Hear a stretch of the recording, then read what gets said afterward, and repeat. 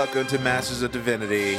I am your moderator, JP, and I'm here with Chuck. How you doing, man? What's going on, everybody? Chuck, we have a guest tonight.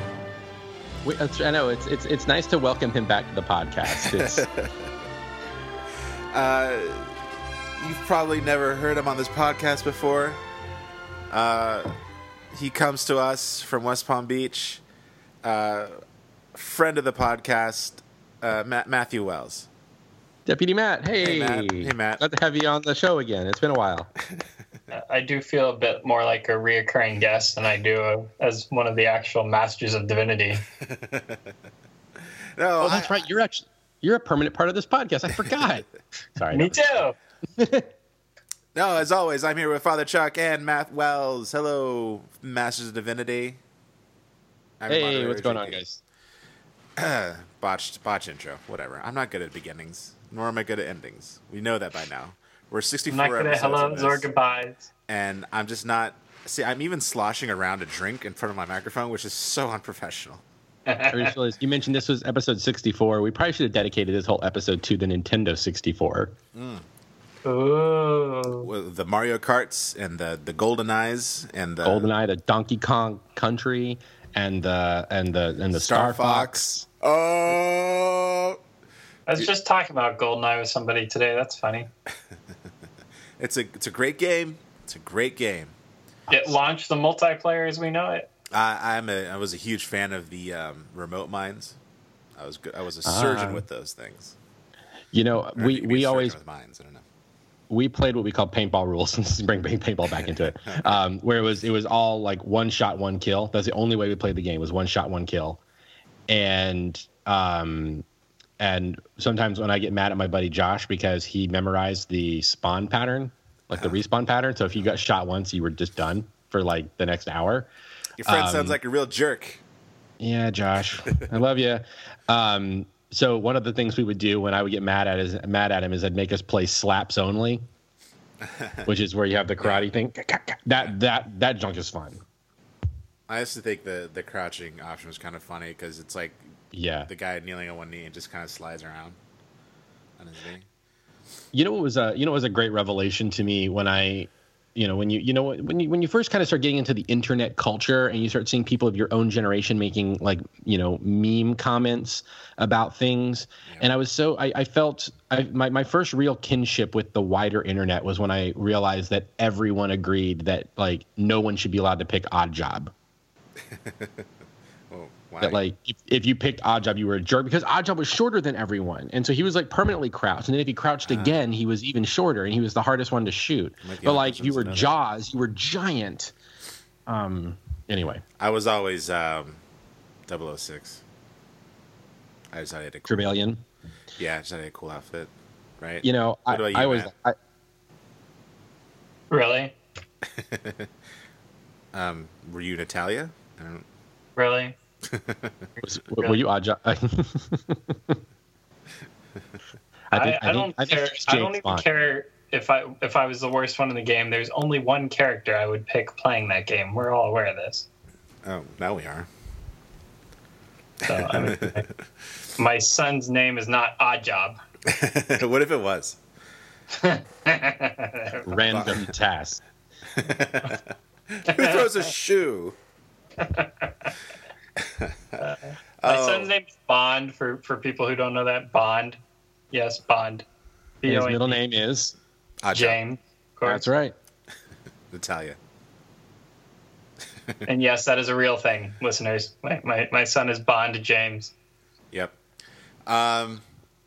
So, James Bond aside, this week's episode, we are dedicating to a different kind of hero. I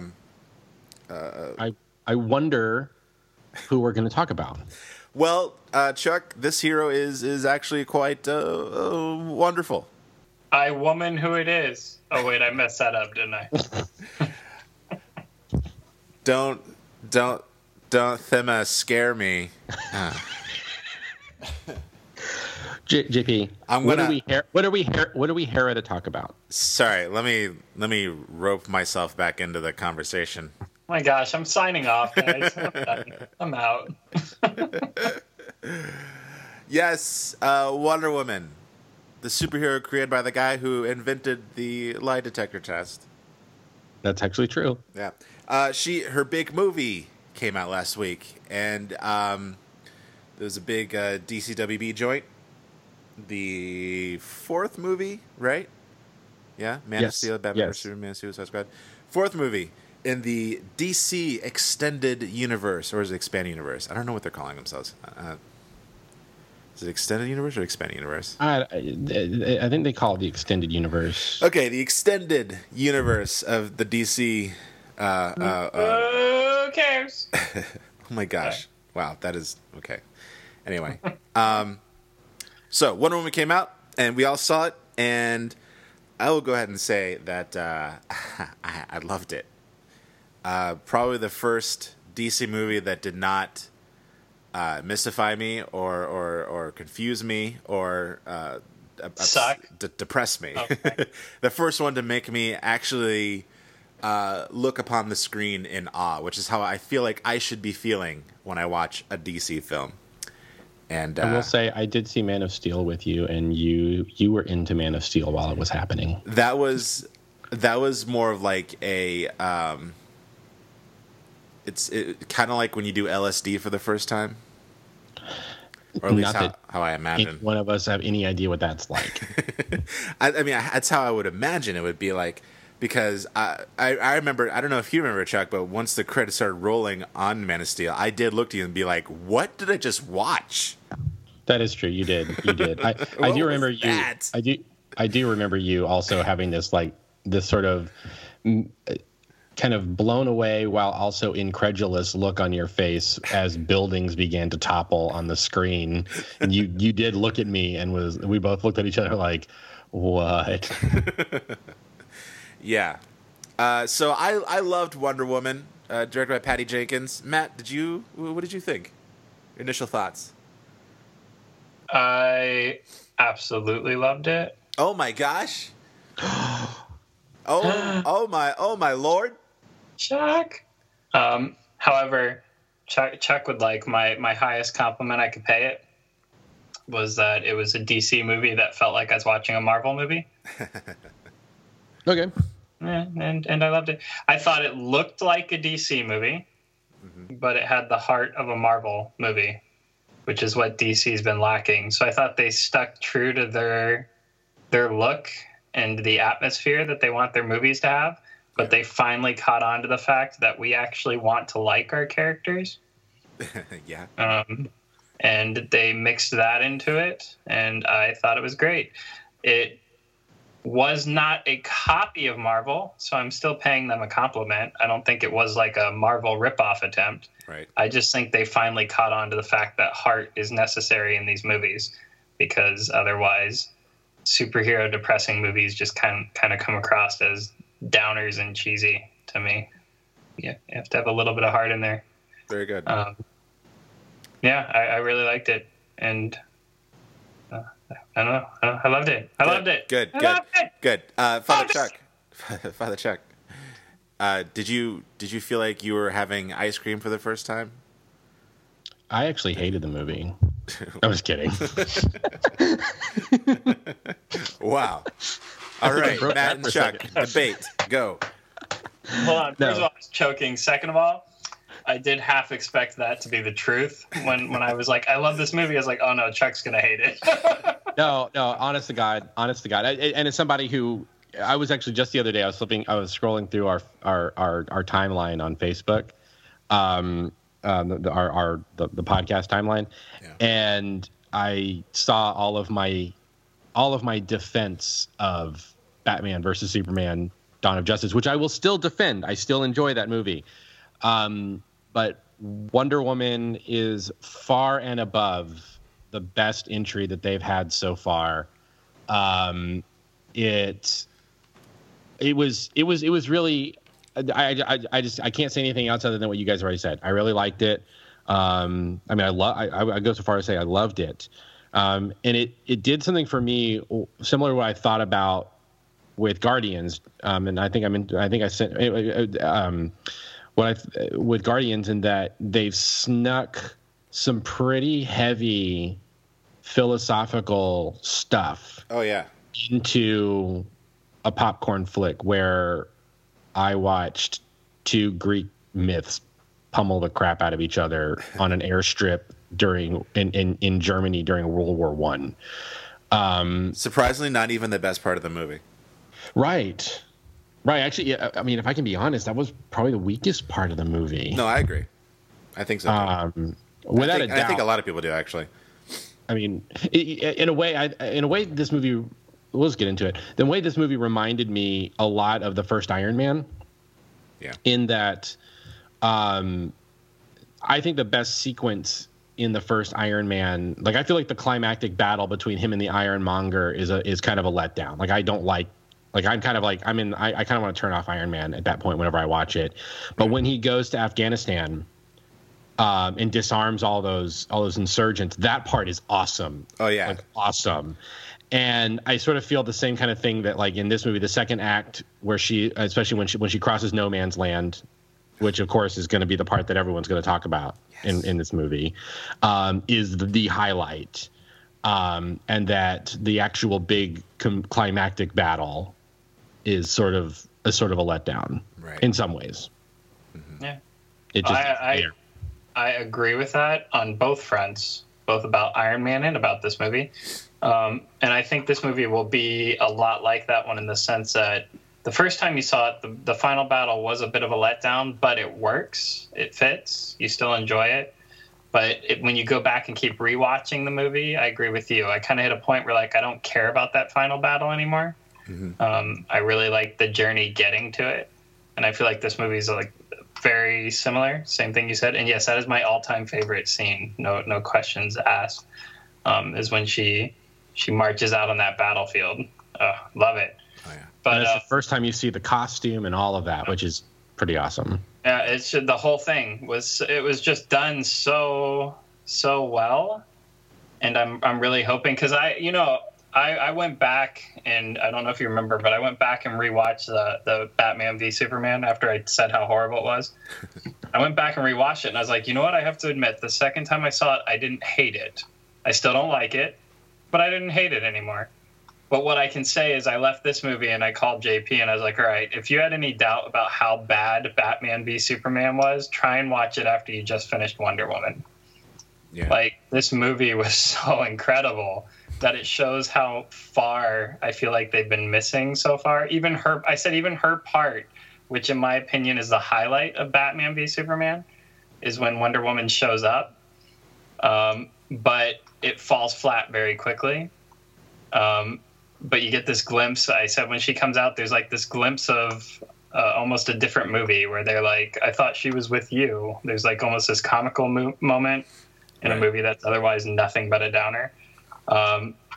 But that movie just, it's so horrible compared to this one. This one is so amazing. I'm really hoping that they learn from this one. Chuck wants to fight you right now. No. Here's what I'm going to say is no. I can understand why people don't like Batman vs Superman. I like that movie. I think its biggest problem is editing, but that's a whole other conversation.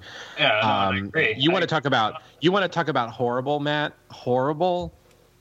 Watch Suicide Squad. No, I can't watch it anymore. I agree. That movie is so bad. It is so bad. I agree. And we were so easy on it on this podcast. What did you say? We were so easy on it on this podcast. I kind of defended it the first time I saw it because at least it attempted to be fun. But then I tried watching it again, and it's bad. It's really bad. It's really bad. I feel like Batman v Superman, I agree with you, Chuck. I 100% agree with you that the only reason I can't stand that movie is editing. But the problem is it's the entire movie is edited so poorly, I can't stand the movie. Right. I agree with you. That's the fault. It's not the concept. It's not the characters. It's not the scenes in the movie. If you play each individual scene separately, it's not like a scene can be pointed at and go like, okay, here's what they did wrong. It's the way that they mashed those scenes together in this mess of a trailer for Justice League that it just was awful. But that one was like the attempt at the right look, the right atmosphere, because DC definitely has that with Man of Steel, with Batman v Superman. I like to refer to it as they're still going for that 300 look. Right. The look was good in Batman v Superman. I liked the look, but mixed with the horrible editing and stuff was just awful. And then Suicide Squad attempted the humor at the expense of completely, once again, neglecting story and character, and it's just a horrible mess. That's another one. They had the humor. And then they finally have a movie that has the right look, is edited in a way that actually makes sense and flows and goes together. The music, which is very similar to their other movies, works because the movie's so good that their music finally makes sense and doesn't just sound like an ominous mess. It actually enhances the movie. But then the characters have heart. Like, Chris Pine's character is something that does not exist in the DC universe. That type of a character does not exist until now. The sense of humor, the wit, the joking, it's completely lacking in every other DC movie leading up to this. And I feel like their interactions, the way that they actually have like this heart involved where you actually care about these characters with her and him, and not together. I mean her and him separately. You actually care about these characters. It's not like some desperate attempt to have this love story run the movie. Mm-hmm. It's just two characters that you actually love as characters. Right. His secretary, love her. She cracks me. Do you guys recognize her at all? I didn't. She is Diane from Shaun of the Dead, the actress. Oh, yeah. Who teaches them how to walk like zombies. But that makes so much sense. But what I'll say is this, and then I'll stop so other people can actually talk. But with having characters who I actually cared about, who actually had heart and a little humor to them in a way that wasn't just thrown in to be comic relief like the Suicide Squad movie, but was just actually came across as genuine. Right. Then to have the look of Batman v Superman, so that ominous, dark look mixed with these characters that are so hopeful and bright, worked in a way that I think finally shows that DC has a chance in this race against Marvel, where they can have the heart of Marvel with a look that actually adds to the drama. Like the aesthetic look to Wonder Woman mixed with these characters, that dark 300 style look mixed with these characters that we actually care about, created this whole different like reaction from me as a viewer. And especially that scene we were saying was so good, the scene where she's crossing the battlefield in the outfit for the first time. Yeah. Well, what two things what you're talking made me think of it is when Hippolyta is telling the story of the Greek gods. That was awesome. If you look, there's a sequence where it shows like Ares stirring up man to be warriors. You can see the Spartans, what look like the Spartans from 300 in that sequence. Oh, yeah. That was kind of a neat little wink. But the other thing I thought was kind of cool is that Themyscira is bright and beautiful. The water is very blue and like it's a lot of color. And then as soon as they cross the barrier is where it's all that grungy, washed out Zack Snyder aesthetic. And I thought it actually added something to it, that the world of men is grungy. I watched a movie that has nothing to do with this one that I just happened to watch with my kids for their first time the other day that fits so perfectly with what you're saying in a reverse. And that's Wizard of Oz. Oh, yeah. Yeah. I'm watching that with the kids, and it goes from the black and white. They cross over to Oz, and all of a sudden it's color. Sepia, this movie starts us, if you will, in like Oz, and then takes you to the black and white. Sepia. And what? It's actually sepia tone in Wizard of Oz. Yeah, I got it. Shut your face. My point. No, Smug. Rotted on my point. But yeah, I think that's something that this movie does. It's kind of got that same effect, except it takes us from this bright, hopeful land and then pulls you backwards into the darkness and the despair with a world war going on.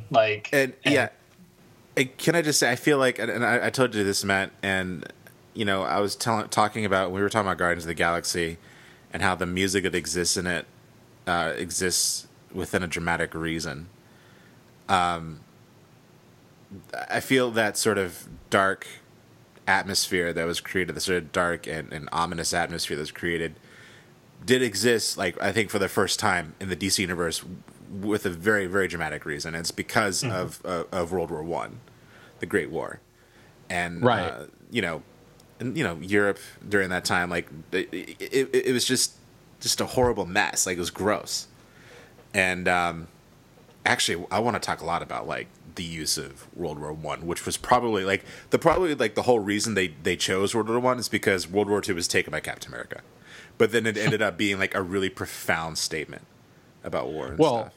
Yeah, well, and I think also, I mean, in a lot of ways, like the World War II is very American. Like that's our war. Like we think of World War II as like ours, but like World War One, the effects are still being felt in Europe. Yeah. And some historians argue that it's really just one long, prolonged war. It shouldn't really be seen as World War One or World War II. That it all flows into everything. That, but like, I mean, when Steve Rogers gives you, or Steve Rogers, Steve Trevor gives you the statistics, and he says 25 million dead. I mean, that's just a lot of people. Hearing that number, in the theater, I'm like, wow. Like, I mean, I know World War One is an ugly thing, but like America was barely involved in it. We came in at the very end of the war. Yeah, and it's essentially what made us isolationists because it was so awful. Right. And so, it doesn't, in American culture, we just don't have as much about it because it's just not as much of a cultural touchstone for us as World War II is, Yeah, not a whole lot of propaganda outside of, like Sergeant York. Right. Go ahead. And so I think it was a really smart choice because I think while World War II, I feel like World War One was a global war in a different sense than World War II. Yeah. World War II was World War One kind of marked the end of like kingdoms, because like everything was the birth of nation states, right. A lot more, and like it just had a much bigger revolution on, there's like the two things that got us into that sort of dealt with the industrial age was the sinking of the Titanic and World War One. Yeah. And this whole, and of course, the narrative of it being the war to end all wars, right? And people looking at it at the time as having apocalyptic overtones, thinking that it really was the Battle of Armageddon and that this was going to be the end of the world. And so, to bring Wonder Woman into that makes a lot more sense than it would have been for World War II. Yeah, totally. It's a war that kind of created. This is coming from a textbook from our Christian college, so I don't know if it's true, to be honest. But what I learned was that World War One was actually what brought in the idea of like postmodern thought and that kind of trauma associated with it. Like a lot of people started to existentialism. It did more to introduce modernism than modernism and like existential thought and things like that. Also because a lot of writers were involved, a lot of the quote, lost generation of Ernest Hemingway and his ilk, who were involved in it.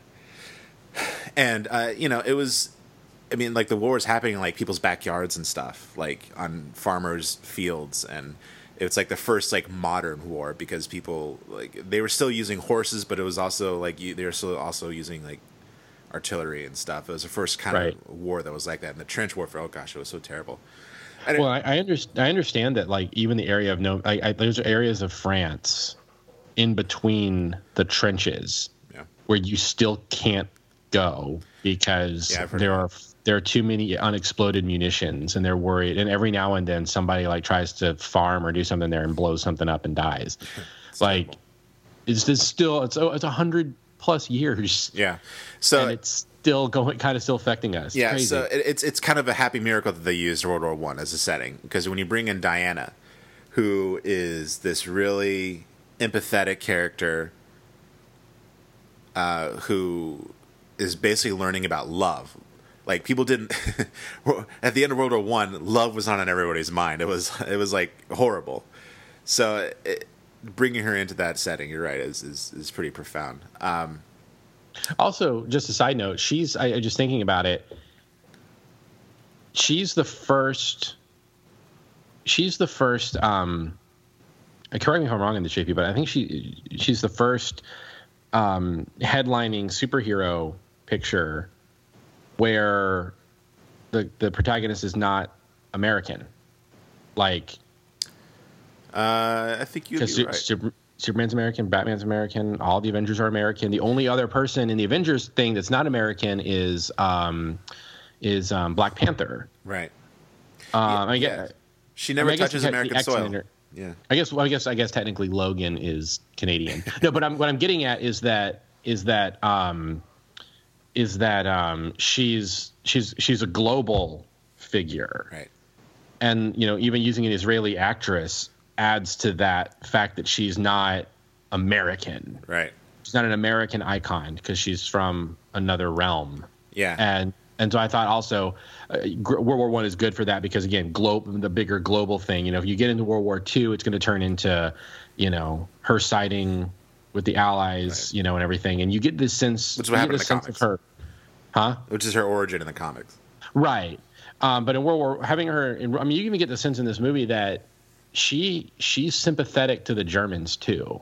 They're all twisted. That's her whole thing. All of humanity is twisted. Yeah. By that their innocence twisted in by a thing. So anyway, there's a lot we can talk about. I don't. So we can move on. So I mentioned what you guys think about Wonder Woman, Diana, her character. How do you see her?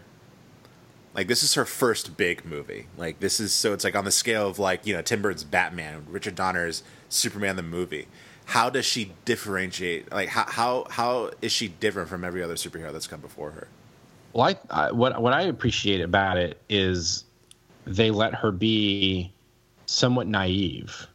She's obviously very strong and she has some wisdom and things like that, but she's also naive.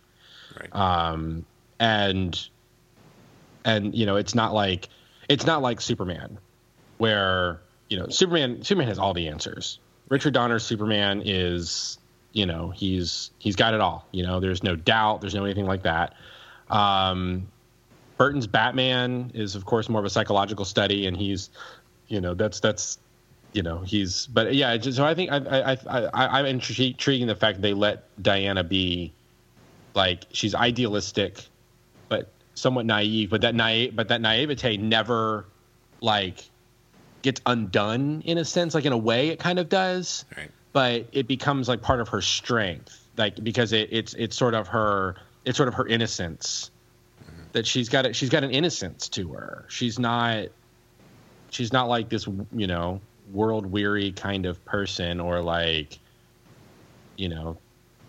She's not like, here's the moral right always, and this is what we're going to do kind of behavior, sort of the big blue Boy Scout concept of Superman. She's more of like, she's just sort of like, we've got to stop this. Like, we have to do this. And of course she's an embodiment of love. Yeah. I mean, that's really the piece I think that makes her very unique is her being her embodiment of love. Right. Yeah. Matt? Ditto would work, yes. But I mean, just well said. I think that we could point out the very obvious, glaring obvious statement that you keep saying she and her. Yeah. When all these other superhero movies are Batman, Superman, Iron Man, Spider-Man. So Blade Man. Oh wait. Point that out. And I think that there has been movies in the past with female leads, but I don't think it was ever treated this way. Yeah, Supergirl sucks. The movie, yeah. The TV show is pretty good. Yeah. But the movie, yeah, the old Supergirl movie. Oh man. Hey, I loved that. I loved that movie as a child, and I've not seen it since. But yeah, the problem is I developed a huge crush on Helen Slater. Huge crush. Yeah, see, I liked it when I was a kid too. The problem is I have seen it since. Just don't watch it again. Just okay. Then there's like joyous forays into horrible nonsense we won't even begin to talk about, like movies called Catwoman. Oh, Elektra. So yeah, I think that we could start with that. It's Wonder Woman, and it is a movie treated incredibly. It's a beautifully directed movie, which, hey, guess what? Female director. Yeah, Patty Jenkins. She did an awesome job. So yeah, I think that we would be remiss not to state the obvious, that every other movie you've talked about and mentioned are male leads.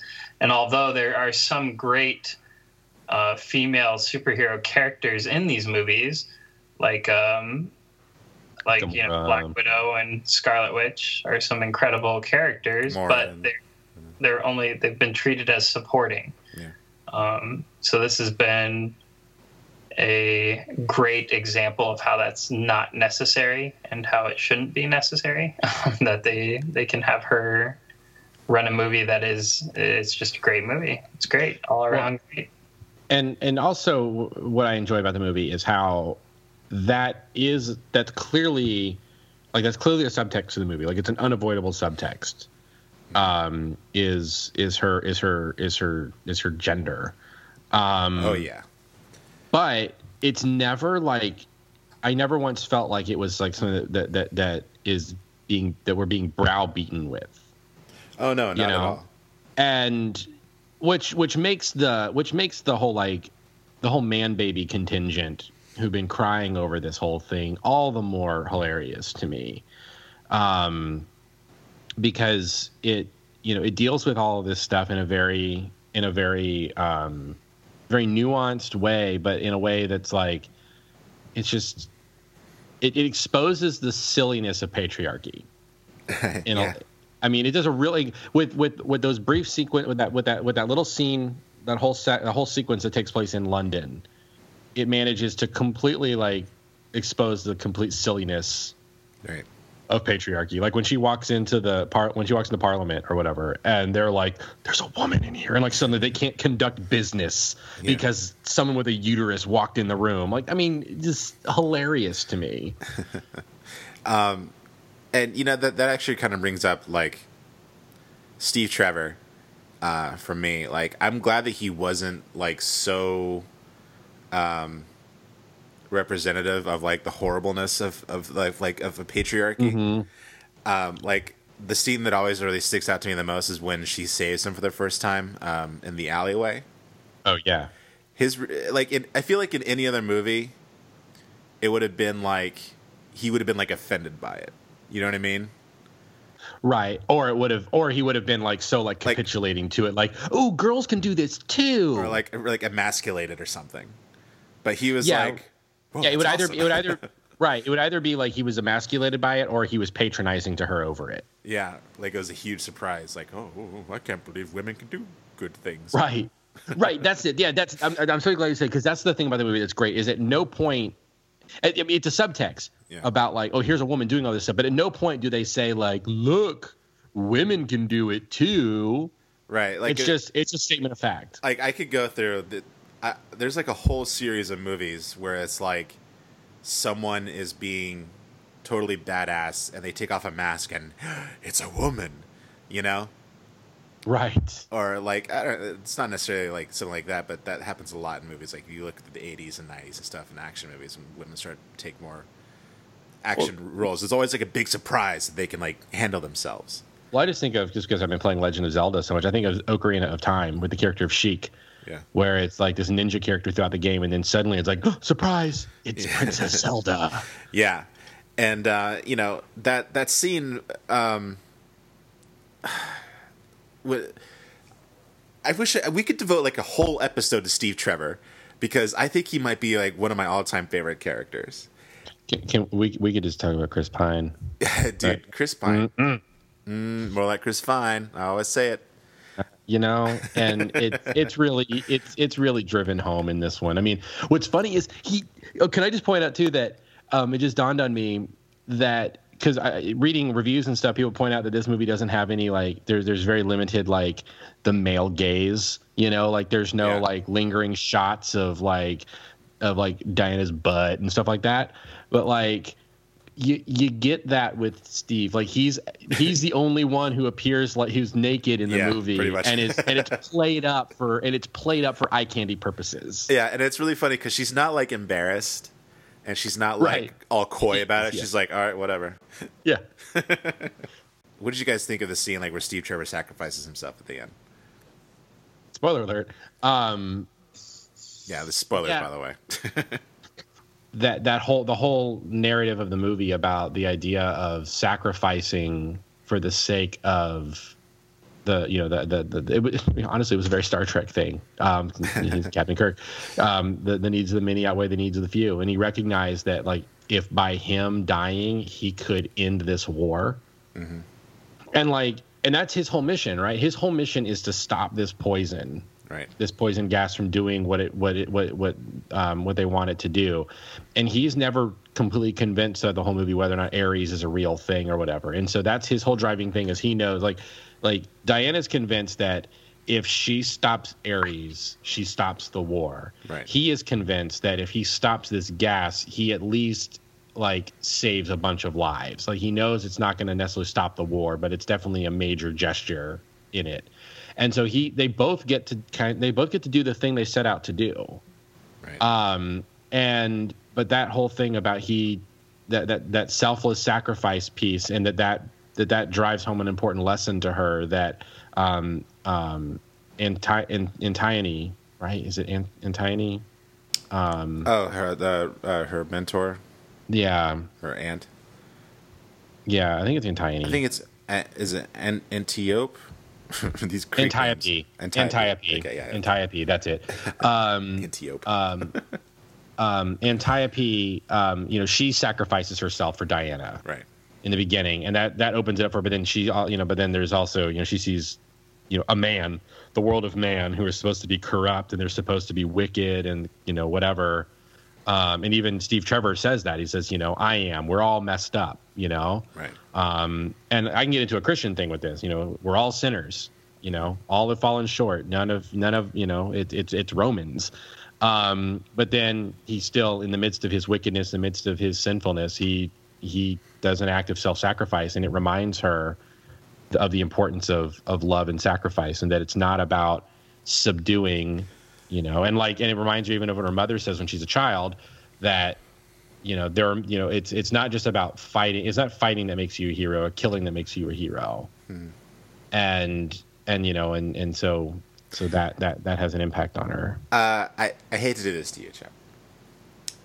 But it was very reminiscent of the season 5 finale of Buffy the Vampire Slayer. God. Because the way the scene played out the exact same way in Buffy.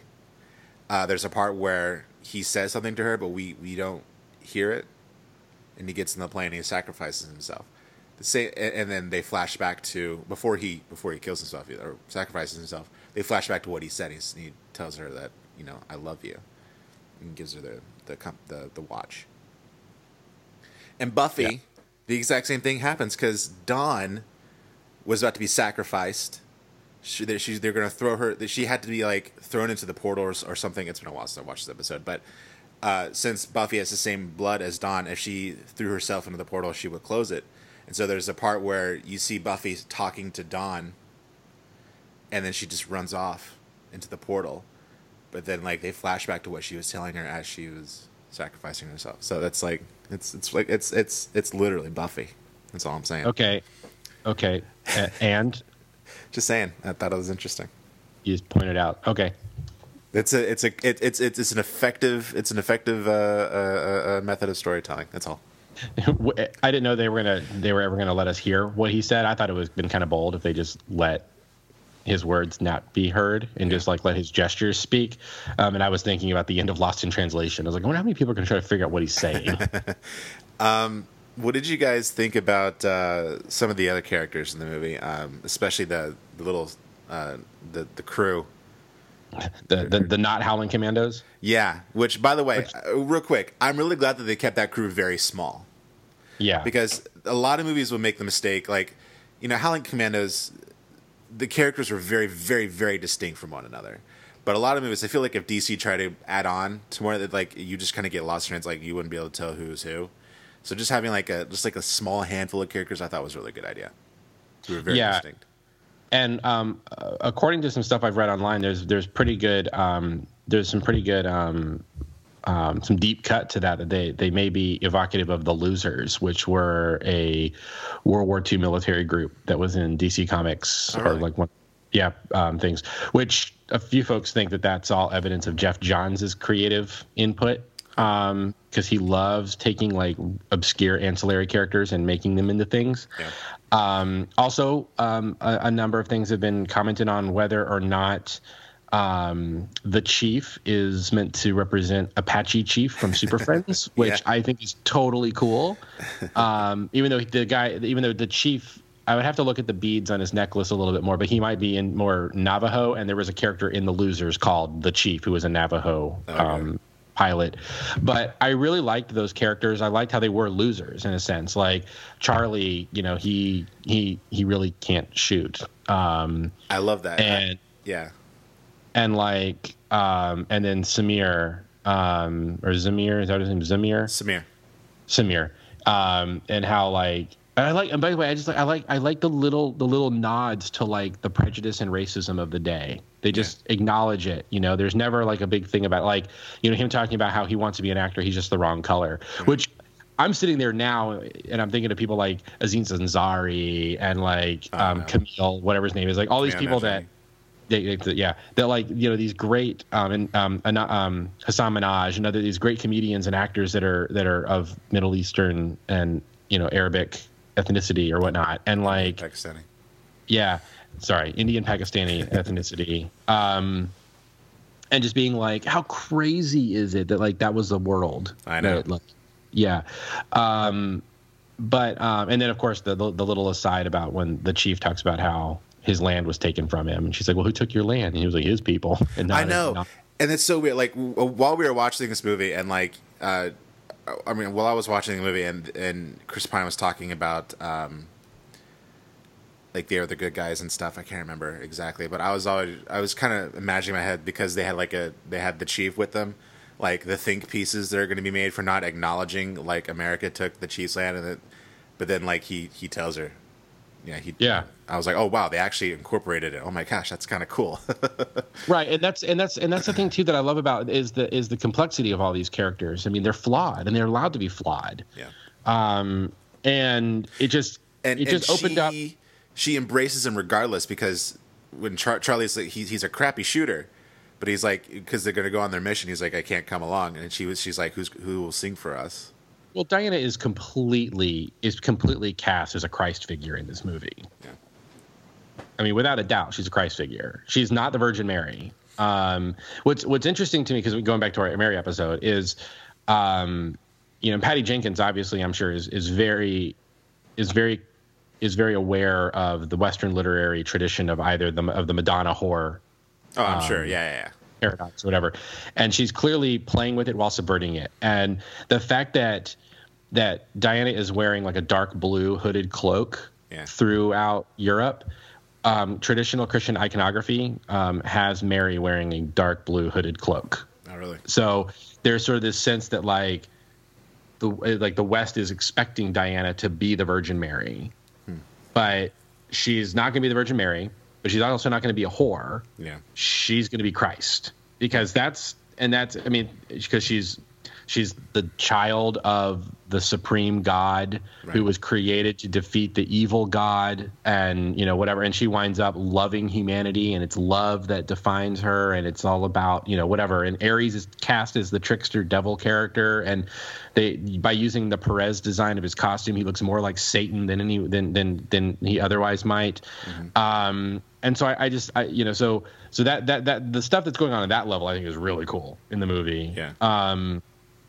So Diana's Jesus, and so she embraces these people in their flaws. They're her community, they're her people. Right. And I think one of my favorite moments in the movie is when Charlie says that he's going to leave, and she says, well, who will sing for us? Yeah.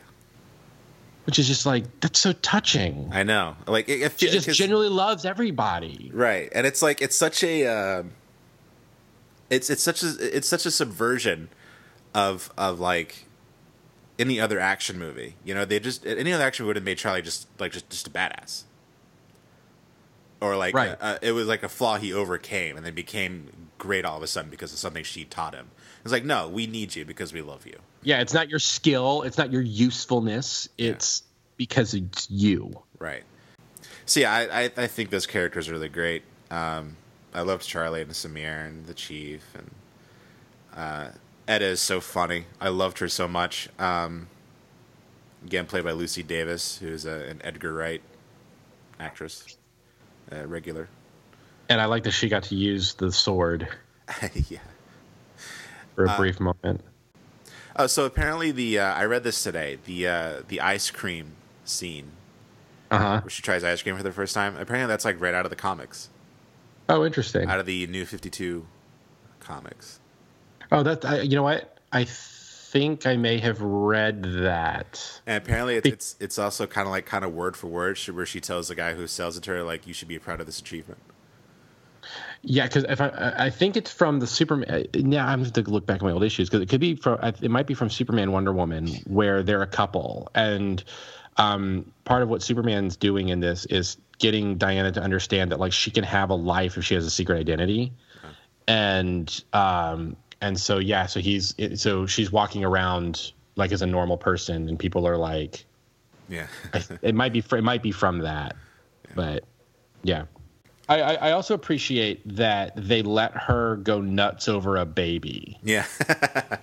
Because honestly, like, I thought that would have been something that would have spawned like 1,000 think pieces, being like, oh, the female superheroes gotta love babies. But it's like, with all the other stuff going on with her, they also it's not like they go the opposite direction to where she's like not going to pay attention to something cute and adorable. Right. I think it's sort of a kind of a self-awareness thing, because it also, I think, like, that scene where she's sort of like experiencing London for the first time, it mirrors when they go into the trenches for the first time, and she like wants to help everybody, right? Because that's just her personality. Like, she is an empathetic character. She's full of empathy. She has to interact and help and be there for people and experience things. What else? Oh, what did you guys think about, like, the villains? And we've kind of talked about the Ares fight and how it's a kind of disappointing. Did you know that? Did you have a feeling that Danny Houston was not going to be Ares and it was actually Remus Lupin? I actually did not know that was going to happen. I was actually legitimately surprised by the twist. I had a feeling they were playing it either way. That, like, I actually thought when she killed the guy and it turned out that he wasn't Ares, that was going to be it. Oh. That or Ares was just going to show up as like a supernatural being. I had no idea that he was actually going to be embodied in another character, and so I was legit surprised when they revealed that. Yeah. And I liked that. It reminded me sort of what they did with Iron Man 3. And I think this was a little more effective. I think this is a little more effective than what they did with Iron Man 3. Well, it didn't make people as mad. A lot of people are really upset about what happened in Iron Man 3. I mean, I loved it. I thought it was great because I didn't see it coming at all. Well, I think the reason why people are so mad about Iron Man 3 is that depiction of the Mandarin on screen was so compelling and so, like, sinister and everything. Just like sort of blow it on a sort of a gag was. I think people are more mad about the gag than they were about the reveal that the other guy is the Mandarin or whatever. Right. But no, I thought I thought the twist worked. I really loved the character design on Poison. I did too. I love that she has this like clearly like this like porcelain like these porcelain prosthetics on her face. Yeah. But they never explain how she got them. You just sort of let to think that she probably got, she probably injured herself during her own like experimentation or whatever.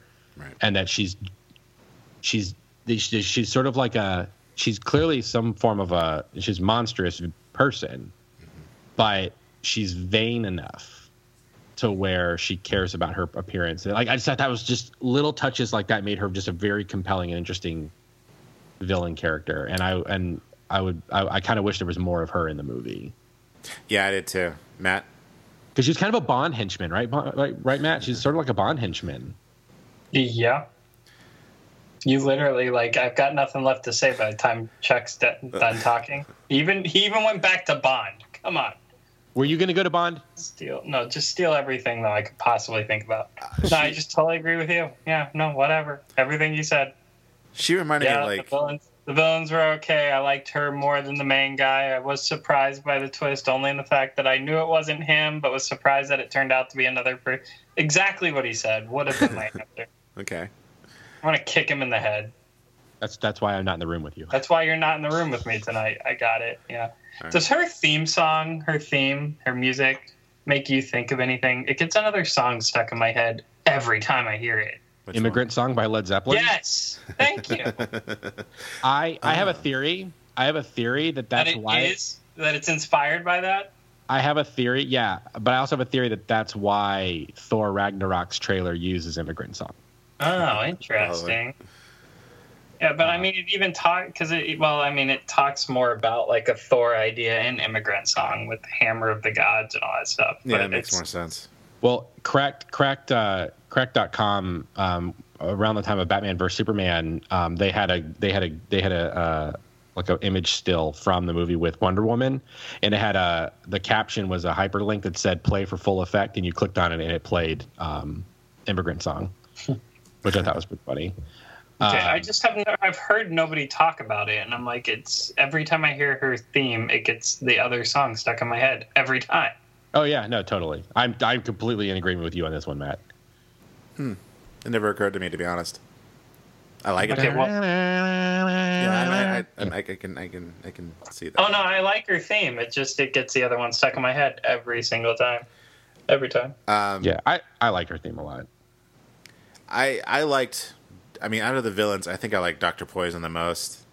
She actually really reminded me of like old serial villains. I mean, just the fact that she's called Dr. Poison. Right. And there's a part where it's a very brief shot where she's looking through the window when Danny Houston, Ludendorff, I guess, kills a bunch of people, right? And she's like outside the door watching everything through the window. Yeah. There's a part where she like laughs because she kind of cackles. And she like tights her fist. I'm like, that is so like 1940s like serial, like I love it. I love little cheesy stuff like that. And I don't mean cheesy in a bad way, Patty Jenkins. Don't, because she's been saying that. Did you guys see that quote from her, by the way? That she doesn't like the word cheesy or whatever. Yeah. I mean, she prefers sincere or whatever. Yeah. I mean cheesy in a good way, like the cheesy stuff that I like. Right. I just thought that was cool. Little touches that I like, little nuances that I like. So, guys, just kind of overall, I was deeply moved by this movie. There's a lot of imagery that happened that kind of really, like, touched me. And it was, I can think of at least a few moments that I really, truly loved. One was when you first reveal the Amazons to Themyscira. Something about that was, like, it felt, it's not that it evoked the same imagery, but it evoked the same feelings from when I saw Jurassic Park for the first time when I was a kid, when they watched the helicopter fly into the island. It felt like that kind of moment for me when you saw the Amazons, like, you know, practicing with each other and stuff and hanging out. That really touched me because it's something that we don't see, which is like nothing but women occupying the screen in like a non-sexual way. Right. You know, done right, basically, as people. And And then there was the scene, of course, No Man's Land, when she's walking through the trenches and her heart is breaking over all these people that she's seeing that are in pain. And they tell her to stay put. Right. And she's like, you know what I mean? Like, and like, I love that moment where her head just disappears for a minute. You're like, what is she doing? She's like, and she looks up and she has her headband on. Or what is that piece called? I don't really know what that's called. It's not a tiara. No, but headband, sure. Yeah. And then she walks up into No Man's Land. Such a powerful moment. And then my theater, I saw it on a Tuesday night, and my theater went nuts at that moment. It's amazing. And then, of course, at the end, really touched me that she said that she had learned that, like, love will save the world. Right. And I read online, since I've seen this movie, apparently there's like an old saying that, like, if you want to stop an asteroid, you call it Superman. If you want to solve a mystery, you call it Batman. But if you want to end a war, you call it Wonder Woman. And I feel like there's a whole new dimension that is brought to the superhero genre. And I don't mean a dimension the same way Marvel's kind of experimenting, where they're experimenting with like different genres, you know, like Guardians is space opera, Captain America is like thriller, political stuff. That's not what I mean. I mean like the actual traditional superhero genre, but told in a completely different new way, cinematically. Yeah. And it's because of her character, who she is. And well, she takes a defensive posture to beat the bad guy. Right. And it's like it's because of she didn't have to endure some kind of trauma. Yeah. She didn't have to she's just who she is. She was raised to be this person. Yeah, I mean, Antiope dies, and that's sort of a personal trauma, and then Steve Trevor dies, and that's also a personal trauma. But yeah, but it's not like it's not what that didn't turn. That's not what. But those traumatic moments didn't turn her into a superhero. Is what I'm saying. Right. Chuck just stomped all over your statement. No, he didn't. No, he didn't. It is funny, but no, she's not Batman. She's not Batman. Yeah, she would have been Wonder Woman even if and Antiope lived. Like that's what I'm saying. JP's point is that like she was who she was at the beginning of the movie. Yeah. And it didn't take anything to shape her into the hero. Those things happened and they contributed to the story, but they did not contribute to her becoming who she was. Right. She was already on that path from the time she was a little girl. Yeah. She didn't do the stuff she did to avenge. Right. Yeah. Avenge them. And this Wonder Woman is a mishmash of a bunch of other iterations of Wonder Woman that came before from years before. But I think what's really interesting about it, and people are going to probably roll their eyes at this, especially dudes. But, the guy that created her, who they're actually making a movie about, A24, one of my favorite companies, William Moulton Marston, he created her along with his wife and his girlfriend. And his beliefs was that he was a hardcore feminist. And he believed that women are just better. And that if women ruled the world, there would be no war. And there would be no violence. And that's where Wonder Woman comes from that belief. And I think it has echoed through decades and into this movie. How special it is for there to be a woman to be a superhero and for it to be this particular one. So those are my thoughts on the movie. And also Steve Trevor is awesome. Yes. Yes, very awesome. So those are my thoughts. I love that Chris Pine, and I don't want him to ever stop being Kirk. So I hope that. I will say he was Kirk in this movie. He had some William Shatner moments in that movie. I have to say, he said some lines were like, "That sounds like Shatner." That's pretty funny. Yeah, I don't think he can shake it at this point. I thought that about Into the Woods too, but like, there was a moment because I understand that one of the casting discussions he had was him being cast as Green Lantern. It was like basically he was offered he could be Green Lantern, he'd be Steve Trevor, and he picked Steve Trevor. And there were parts of the movie where I'm like, I kind of wish I'm loving you in this, man, but I kind of want to see Hal Jordan, man. I could see it, but he made a very bold move, and he did make a bold move, and I'm glad he did it. I'm sure he'll be back sometime in the future. Maybe not. I don't think he'll be back Wonder Woman 2. I mean, I have a feeling they'll bring him back somewhere along the way, maybe. Well, the character's been resurrected numerous times in the comics. Yeah, so, I read about that. And I could totally see there being a thing where Aphrodite, like I could see the big reveal being is that the gods are not actually dead at some point in this, and that Aphrodite, maybe has. There's a precedent for that in the comics. So, okay. Anyway, so those are my final thoughts. You guys have them? Did you want to share them? I mean, it's awesome. I love the movie. The characters are incredible. The story is great. It looks beautiful. It has made, at this moment in time, currently, it has made Wonder Woman like my favorite superhero. I just want to see more. I think there's some obvious and deep discussion-worthy symbolism behind the fact that her big reveal as quote-unquote Wonder Woman takes place in a scene of no man's land. Yeah. And it's just the whole thing. It's incredible. I think that this movie, as far as the type of movie it is, because I'm not saying like it's the Mona Lisa, but I think it's a work of art. I think it's beautiful. You should see it. I think that the scenes are incredible. I think the way it's shot, I think the choice of director was perfect and dead on, because I think that having her direct this movie led to not having some idiot guy's view behind the camera, right. Which is why I think we have the amazing opportunity to see a female superhero who is not sexualized throughout the entire movie, yep. But is allowed to just be who she is on screen. And just the whole thing, amazing. Go see it. You'll see. It's just great. Where do you start? Seriously, we've been talking for an hour and we haven't even started. I know. and all thanks to Patty Jenkins, a truly wonderful filmmaker. Yeah. Considering that there's going to be a lot of people, we know there's a lot of people out there who are probably of a similar religious upbringing as us, who will have problems with the movie because of its association with that darn feminism. Honestly, the most softball easy, like here you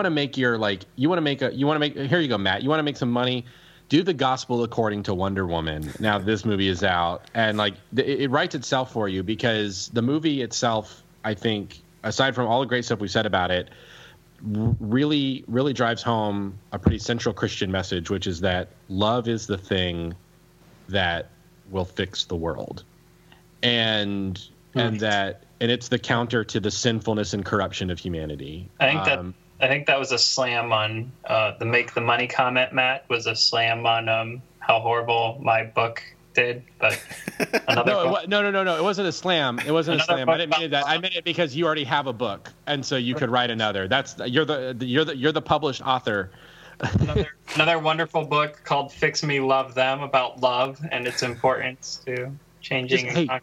What if you just rebrand it as The Gospel According to Wonder Woman? I could totally do that. Throw some Wonder Woman references in it. Just keep it the exact same book, and then you could also read the book by Eric Fromm, The Art of Loving. But that's no. You can read the book by Matt Wells, Fix Me, Love Them. Or the Book of Romans in the New Testament. Oh yeah, well, pull the Bible. And one more thought: if this doesn't, if by now you're not convinced that feminism is a good thing after watching this movie, I don't know what to tell you. I think it makes a good case for it. Yeah. All right. Well, that's all the time we have. Thank you so much for joining us, Matt Wells.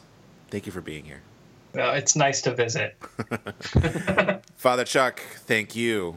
You're welcome. And you know, we didn't address any of it because of what's going on in Matt's personal life, so we can cut this out, what I'm saying right now. But I realized we could have made some low-hanging fruit jokes about, like, you know, breaking through glass ceilings, like breaking through ceilings, because Matt's house is getting a new ceiling right now. But yeah, I don't know. Bad joke. Yeah. Moving on. So thank you so much for joining us. Have a wonderful week and good journey. Good journey. Good journey. This is probably going to cut.